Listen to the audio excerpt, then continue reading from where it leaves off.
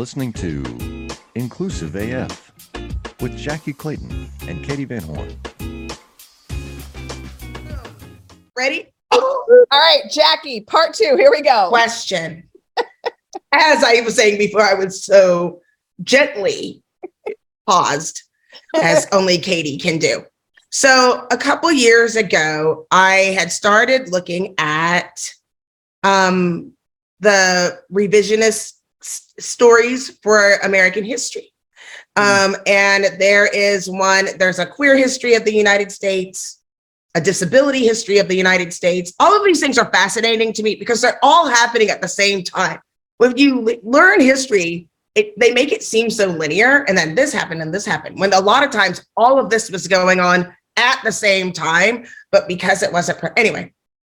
Is there any books that you know that can talk to the trans experience, or for people who are interested? Because when my child came out, it was so hard.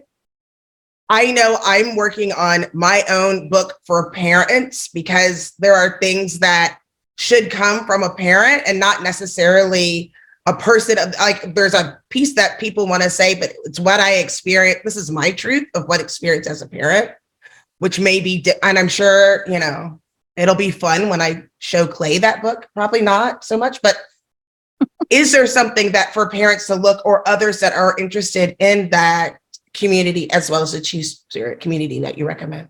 Oh, yeah. I mean, there's really a plethora of books now. There are some really great books that were, one especially that was written by a parent of a trans child. And that parent is now, I believe, sits on the board of HRC, which is the Human Rights Campaign. And I remember the kiddo's name, Penelope. I can't remember mom's name, though. So I'm going into my account details on my Audible, because then I can, Perfect. I can show you I can tell you what some of those books are. But I just recently got this book in the mail, which would be a good thing for folks to buy if they want a quick, easy read. It's like, this one is You're in the Wrong Bathroom, and 20 other myths and misconceptions about transgender and gender nonconforming people. That's a good one. I haven't read it yet, but I'm certain it'll be like, oh yeah, that makes sense. Thank you very much. There is a queer and transgender resilience workbook, skills for navigating sexual orientation and gender expression. So that's a good one if you yourself are someone who is transgender or someone who is LGBTQIA2S+. Great book there. Trans Bodies, Trans Selves, a resource for the transgender community. There's a book written for the transgender teen. There is Room for You, Tales from a Transgender Defender's Heart. So this is someone who has been out and trans for a very long time. There's a couple of really great books by a woman, Helen Boyd. She's Not the Man I Married, My Life with a Transgender Husband.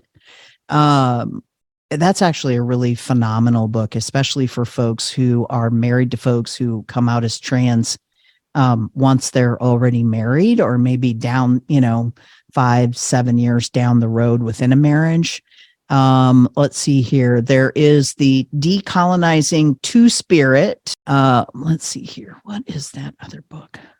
Eli, I want a list of these so we can put it in our show notes Okay. for folks. I know folks are, I'm sure, listening and furiously scribbling as I see Jackie doing right now. So Katie knows I'm going to miss one. That's the truth, too. Oh, for sure. She That's why I'm knows. like, we want to make sure we get all of them, capture all of them. So if you can send Absolutely. I have a whole resource that I can send you, because there is a number of really great documentaries that people can watch. And again, if you're somebody who loves to watch documentaries, watch a documentary. If you're somebody who wants to do an audiobook, like This Time for Me by Alexandria Billings, who is an actress and who has been on Roseanne, has played a recurring role on Roseanne. She is incredibly phenomenal and hilarious at the same time. Somebody who's gender diverse and amazing is Billy Porter. His book Unprotected. Ooh, had me crying. Reclaiming Two Spirit is a really great book that I have recommended to other Two Spirit folks. As a matter of fact, I just had someone I recommended it to about a month ago, and they just responded back to me and were like, "Oh my God, you literally saved my life by referring me to read that book." Let's see here. Where is that one? I'm going to find it. Think of, The Bold World by Jodi Patterson. That she is a Black woman, large family, very religious background. When her son, Penelope, and again, I always love telling this story because Jodi asked Penelope, "Do you want to change your name?" And Penelope said, "Why? I'm named after one of my favorite people, my grandma." And so he kept the name.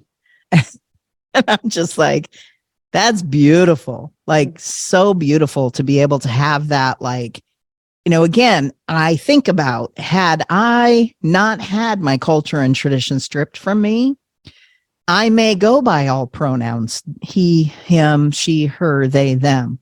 Today I go by he, him, they, them. So I'm okay if you he, him me. As a matter of fact, that honors me the most. Just being honest. They, them is acceptable and also warms my heart.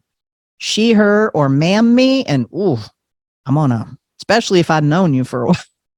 Right. I'm not going to be very happy. But yeah, there's just a plethora of beautiful things that are out there. There's a couple of other links that I'll send you to, shorter kind of mini documentaries that have been done. There was one done last year because of all of the anti-trans legislation that had been coming about. I don't know if you've ever heard of Kai Shapley. Mm-mm. So Kai is this beautiful young trans girl, came out at a very young age to mom, who was very right-wing, conservative, evangelical, religious base. Like, their story is truly one of the most beautiful stories, because mom said, "I literally need to do this to save my child's life." Mm-hmm. And left the religion. They just recently left Texas. I want to say within the past year and a half, they packed up and literally left Texas because of all of the anti-trans legislation that was happening. And there were folks who were vilifying her daughter for speaking to the city council in their area in Texas where they were. They were sending, like, she literally had to put her daughter in a timeout on all social media because of all of the hate messages that were coming through. Like, adults sending these horrible messages to her daughter, which I'll just never understand that. I'll just never understand that. But it's happening. And not only is it happening, but it's happening in schools. And they make it okay, like, because they're not doing anything about it. And that's the frustrating. It's bigger than saying frustrating. Frustrating is not the word. I can't find the adequate word, but it's terrible. And we started looking at, of course, we know about like the fundamental, Christianity, but just the toxic piece. Like, it might not be one of those charismatic mega churches, just the way that things have progressed as we move forward. And the thought of a child who was raised there being terrified to even say it, like, we have to have these resources. And that's what's so important about the work that you do, the work that Katie does, the work that I do. We want people to recognize that these are people. It's real easy to not expose you. We want to expose people to as many people of normalizing differences instead of normalizing all same, so that you can open your heart more to people that are different than you. Yeah. And just like, because you can't be your best self when you're still worried about that. I mean, Katie knows the company that I work for. offers reload for anyone who wants to leave Texas, for anyone who wants to leave a state because of the legislation. Our company will pay to reload. I'm in Texas myself. Wow. And because, or support care, and it because of what you're saying. But we also, I'm in a position where it's like I can stay and fight, but if I had to leave, I absolutely would. I absolutely do not discredit anyone for leaving, because people just want to go to school and just have a job and take care of their family and walk their dog in the sludge without feeling a fear for their life. Right. And, you know, when you think about this, so last year, the Lincoln City Council had been working on an ordinance, and they were basically just updating the non-discrimination policy to include gender identity, gender expression. Mm-hmm. Well, there was all this backlash and all of this, like, you know, the community coming forward and saying, oh my God, this cannot be happening. There was a trans man, early to mid 20s, who had come and testified. And when they rescinded the changes that they made because of the backlash from the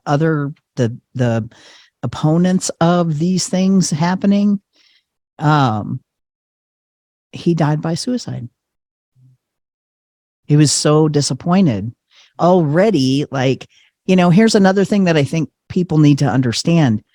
I personally don't need therapy, but I go to therapy because I know that my head, just like my heart, is an organ in my body that needs help. Mm-hmm. Like, I got to process through some of the things that I think about. I need to bounce it off of some other wall. And it's like, I can't just like expect my friends to offer that kind of space for me all the time, because we're all in it. Like, we are all up in it.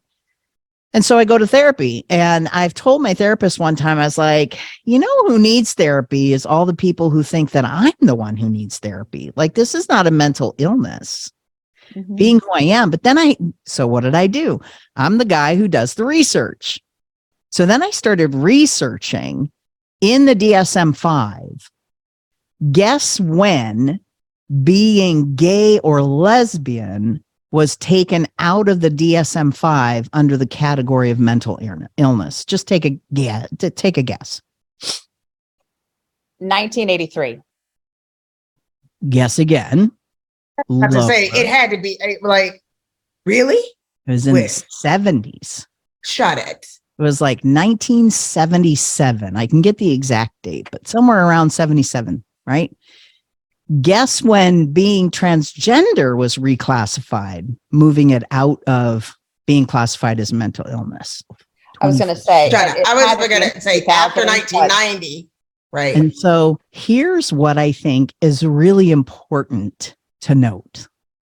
When I came out to my parents as being something other than the girl that they thought I was, when I was around 6 or 7, like 1970 something, my parents literally could have committed me. Mm-hmm. They literally could have committed me. And here's the thing. And that would have been reinforced by the Catholic Church. Exactly. To be clear. Yeah. Sorry. And here's what I think is so beautiful. Like, I don't know, and I can't ask my parents now, because my father died in like 2001, 2002. He had lymphoma. And unfortunately, COVID took my mom. She was living in a memory care unit here in Omaha. And yeah, so COVID took my mom. But when I came out as trans, remember, the tender age of 50 in 2015, my mom was living in an assisted living facility. Now, we knew she had dementia, but she remembered more. Like, she could talk more about different things. And, you know, I couldn't really ask her what she had for lunch, because even if it was sitting in front of her, she couldn't really always connect the word lunch. Like, you know, I'd go to do her laundry once a week, and I'd walk in, and she and her BFF Shirley would be sitting there watching TV, and they're like, oh, hey, you're here. And my mom was like, oh, look, my kiddo is here, and be all excited. And then they'd be like, okay, we got to go check on Shirley's cat, which was like down the hall and around the corner. It's like, all right, I'm just going to be doing your laundry. And so I'd go do a load and I'd come back and I'd be folding her clothes. And then they'd come back 15, 20 minutes later and they'd be like, oh, when did you get here? And I'd be like, yep, just got Here we go again. doing your laundry, Mom. Anyway, so for giggles and kicks, right? So I really started to connect with what transgender meant to me after watching an interview with someone who I don't like to talk about because she's a horrible example of a trans person and should have never been given a platform. I'm sure you can all figure out who I'm talking about. But anyway, We can. I watched this interview and the next day I went to go see my mom and I'm sitting there with her and Shirley. And I said to Mom, hey, Mom, did you see that interview last night? Now, remember, my mom couldn't tell you what she had for lunch, even if it was sitting in front of her, right? But I thought, just for giggles and kicks, let's see what happens. Now, in that interview, that person instructed Diane Sawyer that it was okay to use a dead name, which is a name that the person is assigned at birth, and also use male pronouns. Well, this threw the trans community up in arms because they were mad at Diane Sawyer. They're like, why is she doing this? And it was like, had you watched the interview from the beginning, you would have known that this particular trans person who is so disconnected with the community, actually, like this person, if they were being smart and understanding the impact that this would have on the entire community, they would have waited to do the interview, but they didn't. No, they would not have, And because they did not care at all. It was I know they always wouldn't have. self-serving But platform. what I'm That's all. saying, Sorry. though, is if they understood the impact, they would have waited. I know they wouldn't because of who they are. But anyway, Would have hoped. the next day, talking to Mom, I'm like, did you watch that interview last night? Kid you not, like, I was stunned. She goes, oh my gosh, yes. My favorite part was when she pulled her ponytail holder out of her hair and it fell down on her shoulders. Oh, she is so beautiful. And I'm just like, what? Getting the pronouns right even. And then she gets all serious and she leans in and she says, well, what did you think? And I said, of what? The interview? And she goes, no, of your growing up. Like all of a sudden, Lucid Mom is in the house, which, by the way, this is Mom back here. Oh, yay. That's Mom. Lucid Mom in the house. And I said to her, I go, well, Mom, if I'm being honest, I believe that I am a boy born in a girl's body. And she says, oh, I know it ever since you were this big. And she motions to the floor at about like a 6-year-old's height. You told me you were a boy. And in that moment, like, talk about the biggest gift. Like all of these things that I thought were made up, memories, bam, they became reality. And I don't think my mom ever would have been able to understand the gift she gave me, even as she was losing pieces of herself. And I said to her, I go, wow. I'm like, well, Mom, why didn't you tell me? And she's like, she goes, you know what? I'm going to call you Charlie. And I'm like, well, I haven't picked a name yet.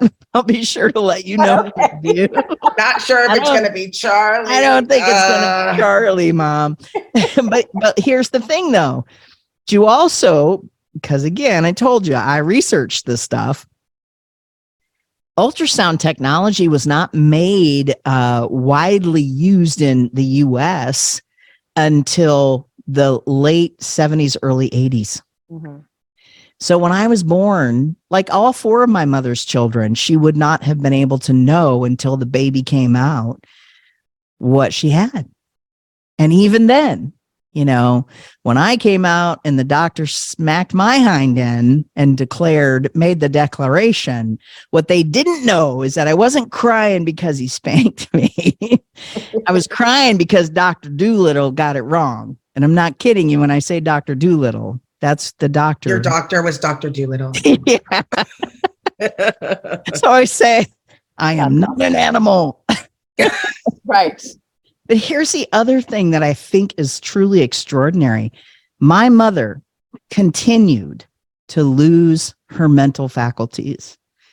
But not once after that, when I came out and I told her what my name was, even when she couldn't remember that I was her own kid, she's always, until the day she died, saw me as a man. That is I absolutely mean, amazing. when I have people with their full mental faculties can't get it, I always share that story with them, because it's like, how did she get it? How is it that she would get it? She would see me coming down the hallway and she would tell everyone in the room, my son is here. My son is here. I could hear her screaming it to these people in their little area where they ate dinner and lunch. And there was one night we were watching, she loved watching award shows and music shows. Like, one of the reasons why I love music is because we used to watch the Grammys and all these shows ever since we were little. And I'm sitting there watching the Grammys with my mom, and she looks over at me and she says, I think you should spend the night. It's kind of like this wink, wink type thing. And I'm like, if I'm spending the night, I'm sleeping in this chair. And she says, well, why would you do that? And I'm like, because I'm your kid. And she's like, I don't have any of those. And I'm like, who do you think I am? And she points to a picture on her dresser of her and my dad when they were like really young. Like, my dad was 20, she might have been 18. And she says, you're that guy. The Jim Stroud podcast explores the discoveries and trends forming the future of our lives. Brain-to-brain communication, robot bosses, microchip implants for workers, and artificial intelligence replacing human workers are all happening now. If you want to know what's happening next, subscribe now to the Jim Stroud podcast. That's adorable. I said, well, I'm not that guy, but I come from you and that guy. And then all of a sudden it clicked. She's like, oh, yeah, you're sleeping in the chair. That's awesome. Is funny. So was yeah. your mom two-spirited as well? No, my mother was Native, but not two-spirit. Because again, within our well, actually, now that I say that, in the way that my tribe sees it, there was one point. So I had this friend of mine who was very handsome, right? She was a very handsome woman and always dressed like nice tailored suits, like the whole nine. And my mom, one day, I bring this friend over and my mom says to me, I'm not gay, but if I ever was, I'd date someone like that person. And I was like, okay, who knows? Maybe at another point in time in my mom's life, she might have been bisexual. I don't know. Yeah. She might have been two-spirit. Who knows? I'm more thinking of just the knowledge and the awareness that she had, even in in a diminished capacity, as you're saying, like that she still was very aware of those pieces. Yeah, and I'll tell you one thing. So my mother, she may not have been two-spirit in that sense, but she was indigenous, spiritually speaking, because from a very young age, she always told us that no matter what, we deserved to be respected for who we are fully. Mm-hmm. She never told us to hide who we were as Native American. Now, granted, there were a lot of things that I know I experienced in grade school because I was very openly Native American. And also, even if I wasn't openly Native American, like I know I don't look it now, but put me out in the sun for the summer and I'm a good 5-6 shades darker by the end of the summer. And that's, as a kid, I'm out in the sun all the time, right? And then you throw a white shirt on me because that's the Catholic grade school I went to. Oh, yeah. You throw a white shirt on me and then I really stand out compared to my peers. And so, my mom always used to say to us that we were no different than anyone else. She taught us from a very young age that if we didn't, like everyone deserved dignity and respect, no matter their race, no matter the color of their skin, no matter what they believed in. Like she ingrained that within us. And I think it had a lot to do with the fact that my dad's mother, my grandma Sophie, I mean, may she rest in peace, but she didn't necessarily get it. And she was kind of mean to my mom because my mom was Native American.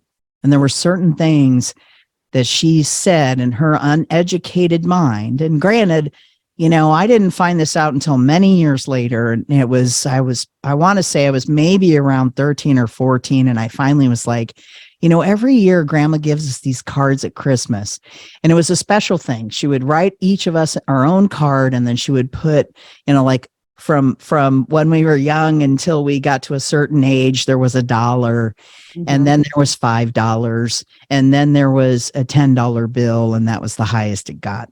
But I remember asking my mom very specifically why grandma's writing was the way that it was, because her E's looked like 3s, right? Certain letters were backwards, and there were certain things that were misspelled. And my mom said, well, your grandmother was pulled out of school in 3rd grade to work on the farm. And I was like, what an interesting, so then as I fast forward in my life and learn more and experience more about my grandmother, mm-hmm. All these things start to snap into focus because she didn't have access to an education. Mm-hmm. She worked in a factory. She worked in Skinner Macaroni Company, which used to be a big factory here in Omaha. And I actually got my mom a job working there. And my mom worked there for almost 3 decades before she went back to school. And then come to find out, my mother was actually brilliant. She went back to school at tech college and got a degree as a surgical technician, of all things. And a surgical technician has to know everything a doctor knows.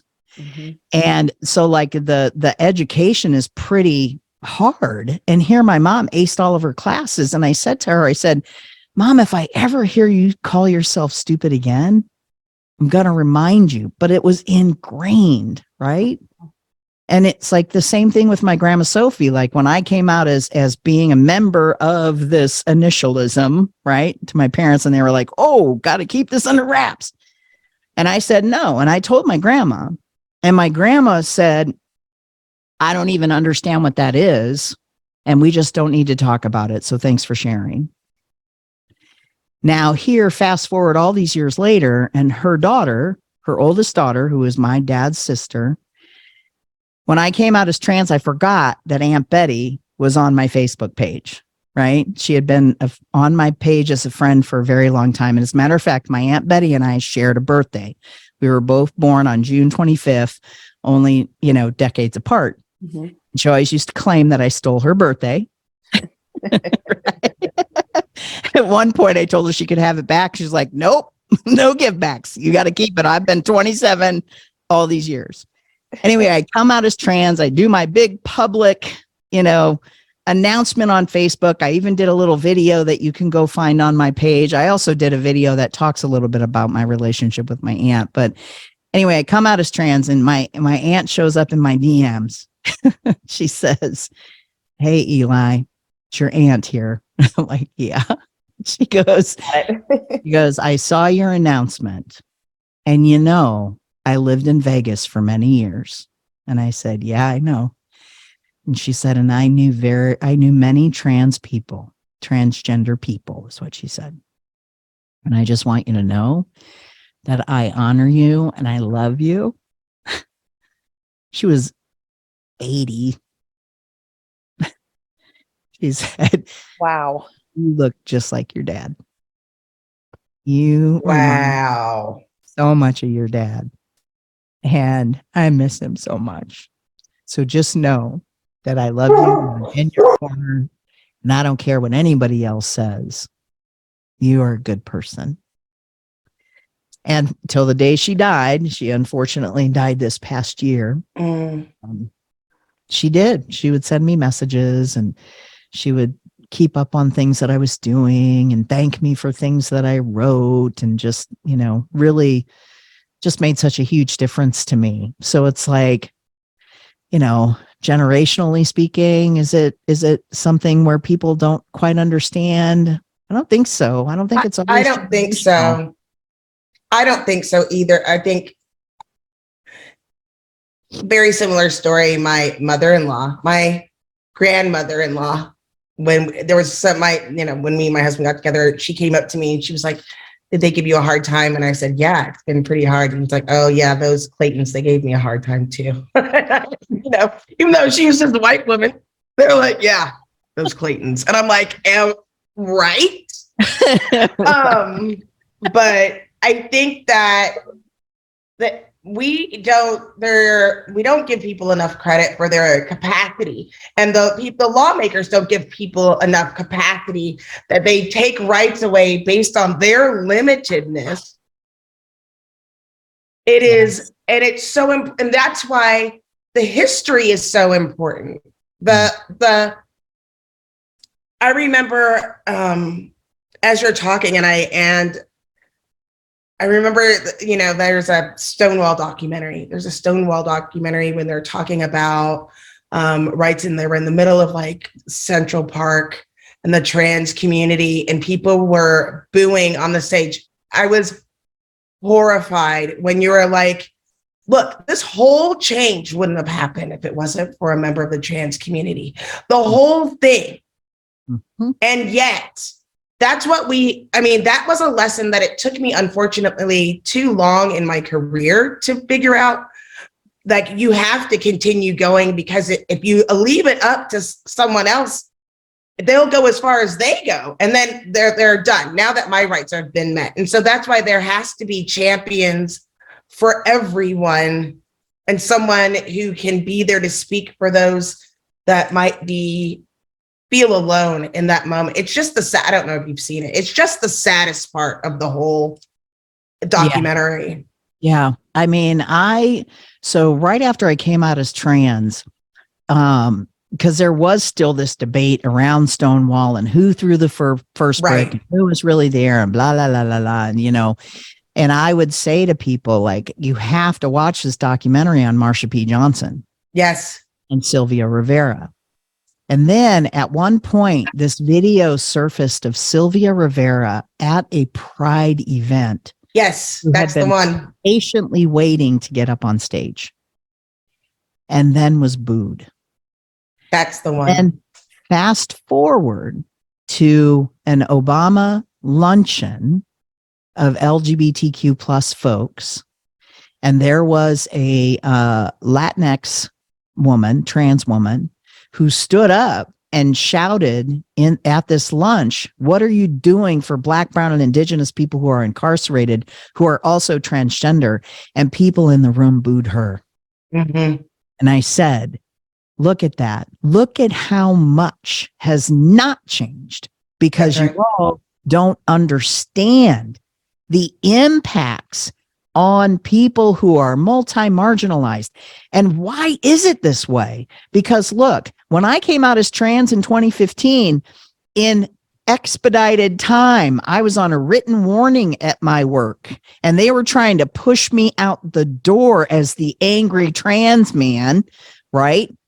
And they were saying, just the things that happened to me, I don't wish upon my worst enemy, and that ought to tell you something. Now, I don't have a whole lot of enemies, but at least not that I know. But the ones that I do know, I wouldn't wish this on them, right? Well, in that time when all of that was happening, I had applied to so many different jobs, because I was like, people were saying stuff to me like, well, if it's that hard, why don't you just leave? So then I even tried that, right? I applied to 50 different places in 1 year. Guess how many callbacks, or how many interviews I got? Guess how many job offers I got? Do you love news about LinkedIn, Indeed, Google, and just about every other recruitment tech company out there? Hell yeah. I'm Chad. I'm Cheese. We're the Chad and Cheese Podcast, All the latest recruiting news and insights are on our show. dripping in snark and attitude. Subscribe today wherever you listen to your podcasts. We out. That's where the goose egg comes. Mm. Not one out of those three. But what are the odds? And guess what, though? So I'm out and I've done all my name change and everything. Like I said, I was expedited, right? So by January of 2016, all of my identity documents had my new name, had my gender marker as male. Everything had been changed. But going and applying to new jobs, I had to call all of my previous employers that anybody would have contacted to verify, just to verify employment. And I had the biggest company, they called me right back. They were amazing. This was the local phone company here, used to be Quest Communications, now it's CenturyLink. Their HR person called me back specifically. Hey, we got your message about needing this change. Let's get some more detail around this. We want to confirm that everything's right. Made the change. Boom. No problem. I worked for a small ad agency here, run by a lesbian couple, mind you. To this very day, I actually messaged them in 2016. But to this very day, I have never gotten a response from them to verify that if anybody ever called to verify employment looking for Eli Rigatuso, that they would say yes, that they wouldn't give a stink about it, that it would be confirmed. Boom. I can't even trust that those women, because I found out later, they even lied about the nature of my departure from the agency. I left. I gave a 2 weeks notice. I thought all was good. They have lied to people since that I was a horrible employee, that I did this, that, and the other, that they had to let me go because of it, blah, blah, blah. And you know what? I know that. I knew that without knowing that until one day I ran into one of them and she happened to have had one too many cocktails and self-disclosed that she had done that. And I was like, damn. Of all the times that I'm not recording a conversation on my phone. Yeah. Because I could have sued their asses. But also, why? It's like, all right. why? Why fine. would they do that? That's like, I do Right. not understand. Like, what is your point? Like, what exactly are you getting from this that's in any way positive for anyone? Like, In you're the bottom, literally just being a mean, like horrible human. What is yes. the point? And the bottom line is they didn't pay me well. I wasn't even making $25,000 a year working there. And that was in 2014, 2013. Dude. And with my knowledge and experience, like that was the other thing that I had to work through for myself, because I've always been at the fringes of these different, intersecting identities. And so I have been hired in at a rate lower than other people, like the job I'm working at right now. I mean, I came in as person assigned female at birth. Well, and I got a wage equal to that, right? Because a guy getting the same job, being offered the same job, same qualifications, was making $10,000 more. So it's like I have all these different intersections of identities. Like most people don't even think about that. Yeah, you're having a hard time at a job, quit and get a new one, or get a new one and then quit. No, it's just not that easy. No, It doesn't work that way. Yeah. Nope. It doesn't work that way. And, granted, if it does, great. It doesn't. So you have to look at all these various plans. And that's why it's so important. Like, for companies to get it right. When you are supportive of people, like, don't be patronizing. Make sure you're getting your messaging right. It's so important to allow, like, we strive so hard to make things safe. We want people to know. And so I know even my team gets frustrated because I'm like, where are you posting and where are you putting on these things? Like, we need people to know that there is a safe space. And, the stories where it's like people need to know where they can go. Like, it's almost like you need an underground railroad that is like just says these places are safe. or these places will take care of you, or these people have the capacity to do so, because there are a lot of people that say that they will. Yeah. And there's a lot of people that, change their freaking logo on, in June. That doesn't mean that they're ready and willing to treat people equitably. Yeah. And here's the other thing that I think people need to really understand. It's one thing to provide the training to elevate knowledge and awareness about your staff, but it's the other thing that when the brass, when we hit the road and people are coming to you and saying, this is happening, that you believe them and that you do something about it. Like I've had young people come to me and say, hey, like I work at this company and they've done all this training, but they're still doing XYZ. And I will be like, well, of course they are. Because they'll tell me, well, we've done that training already. We don't need to do it.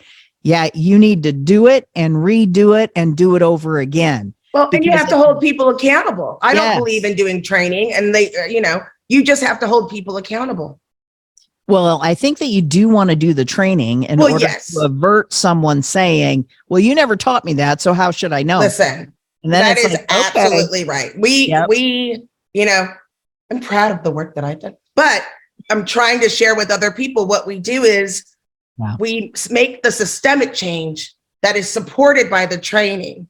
Yeah. It's not just the training. It is, this is going to get you fired. Yes. Here are the resources for training. It's not just, I got the training. Yeah. And you don't change the system. Right. And how do you know when it's time to change the system? If it's the same system that you've seen your whole life that everybody does, it's broken. Yep. You don't even, and here's my fee, right? I just gave them, I need $1,000 for everyone who heard that, because that's like the whole consulting fee. Oh, right? Geez, I'll tell you what, anybody who's watching this owes me a whole bunch of money for the knowledge that what's your Venmo, Eli? Give them your Venmo. I will send my Venmo. Actually, it's Eli. It's at Eli-Rigatuso. See? Done. I'm on Cash Venmo, Cash App. That's right. Both of you. I need you to settle down. Settle. That's right. Okay. So I would love for both of you to share, what is your one thing? What is or one or two things? What are the things you want to make sure folks heard during our 2-part episode? You want to go first? Yep. Go. All right. If Jackie wants to go first. No. You go right ahead. I think, first of all, if anything was heard that I had to say that resonated and landed, I would want people to understand how truly detrimental it is right now to vote against this legislation that's being proposed across the U.S. to contact your local legislatures and contact every single senator. Honestly, if you draft a quick 2-3 line statement, you can just email each one of them individually and say, look, I'm not your constituent, but I live in this state and this is wrong and you need to oppose it, period. I know that within Nebraska, you can actually go to the website, you click on the bill that you want to write a statement for, you click submit, you fill out this quick little form and click send, and you have to make sure that you click that you want it to be part of the record.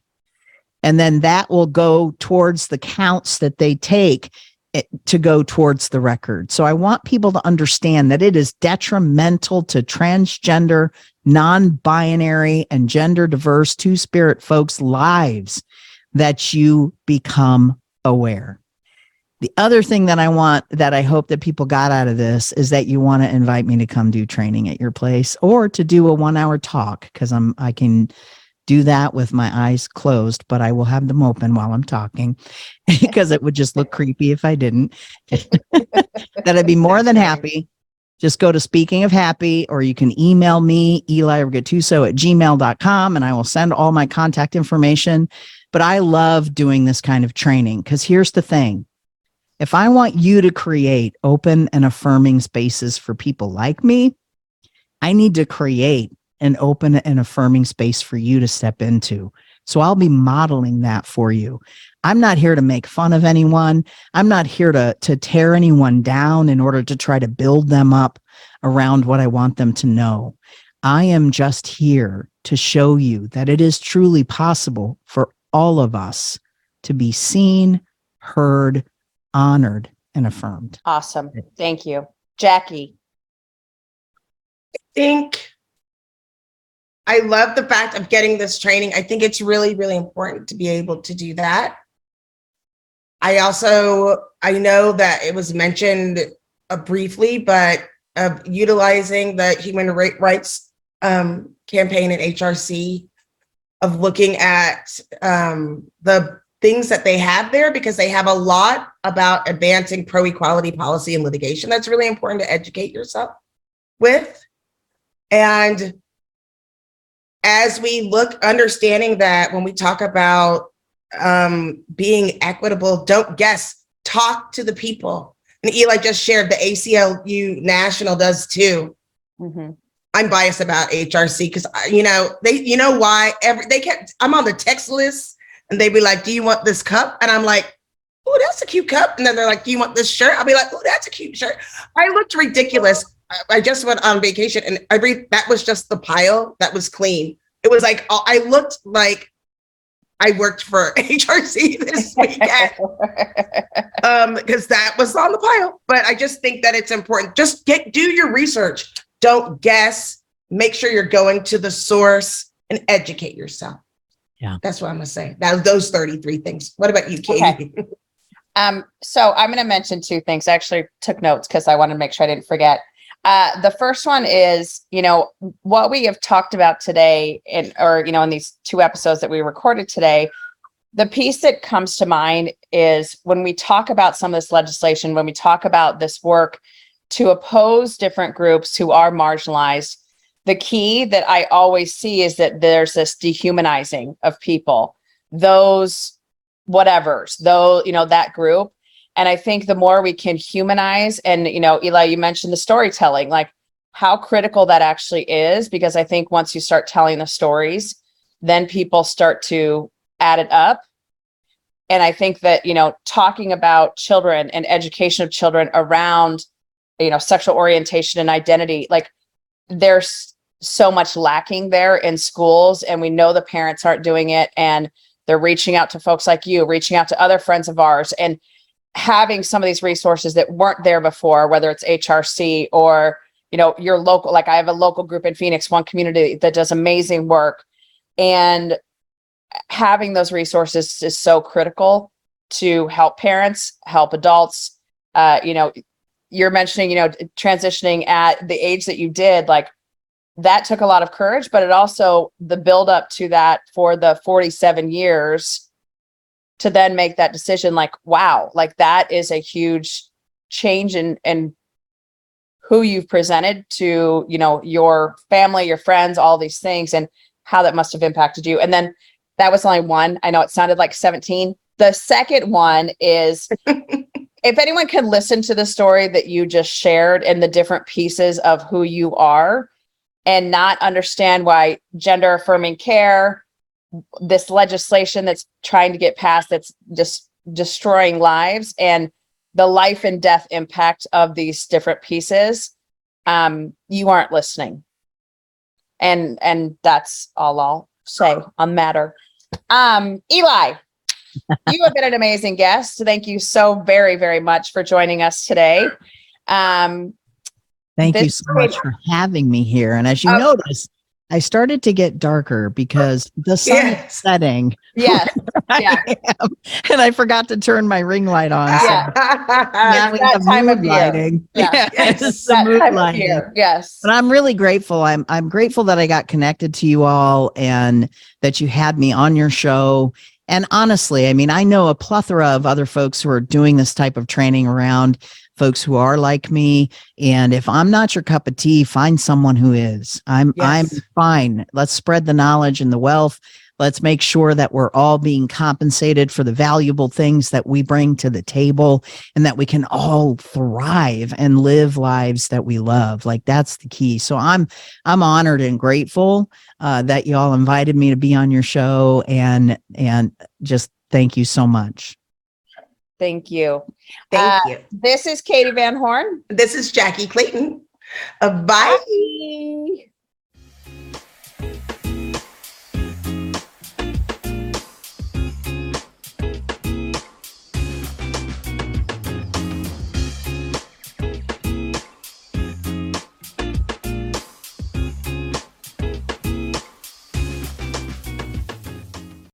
How much do you understand the future of finance? I'm Jim Roos, a top 10 banking influencer and host of the podcast Banking Transformed, where we dive deeply into the rapidly evolving world of banking and financial technology. Join me as I interview industry experts, thought leaders, and innovators as they unravel the latest banking trends, disruptions, and game-changing technologies reshaping the world of finance. Redefine your understanding of the banking ecosystem. Subscribe now to Banking Transformed, available wherever you get your podcast and now available on YouTube.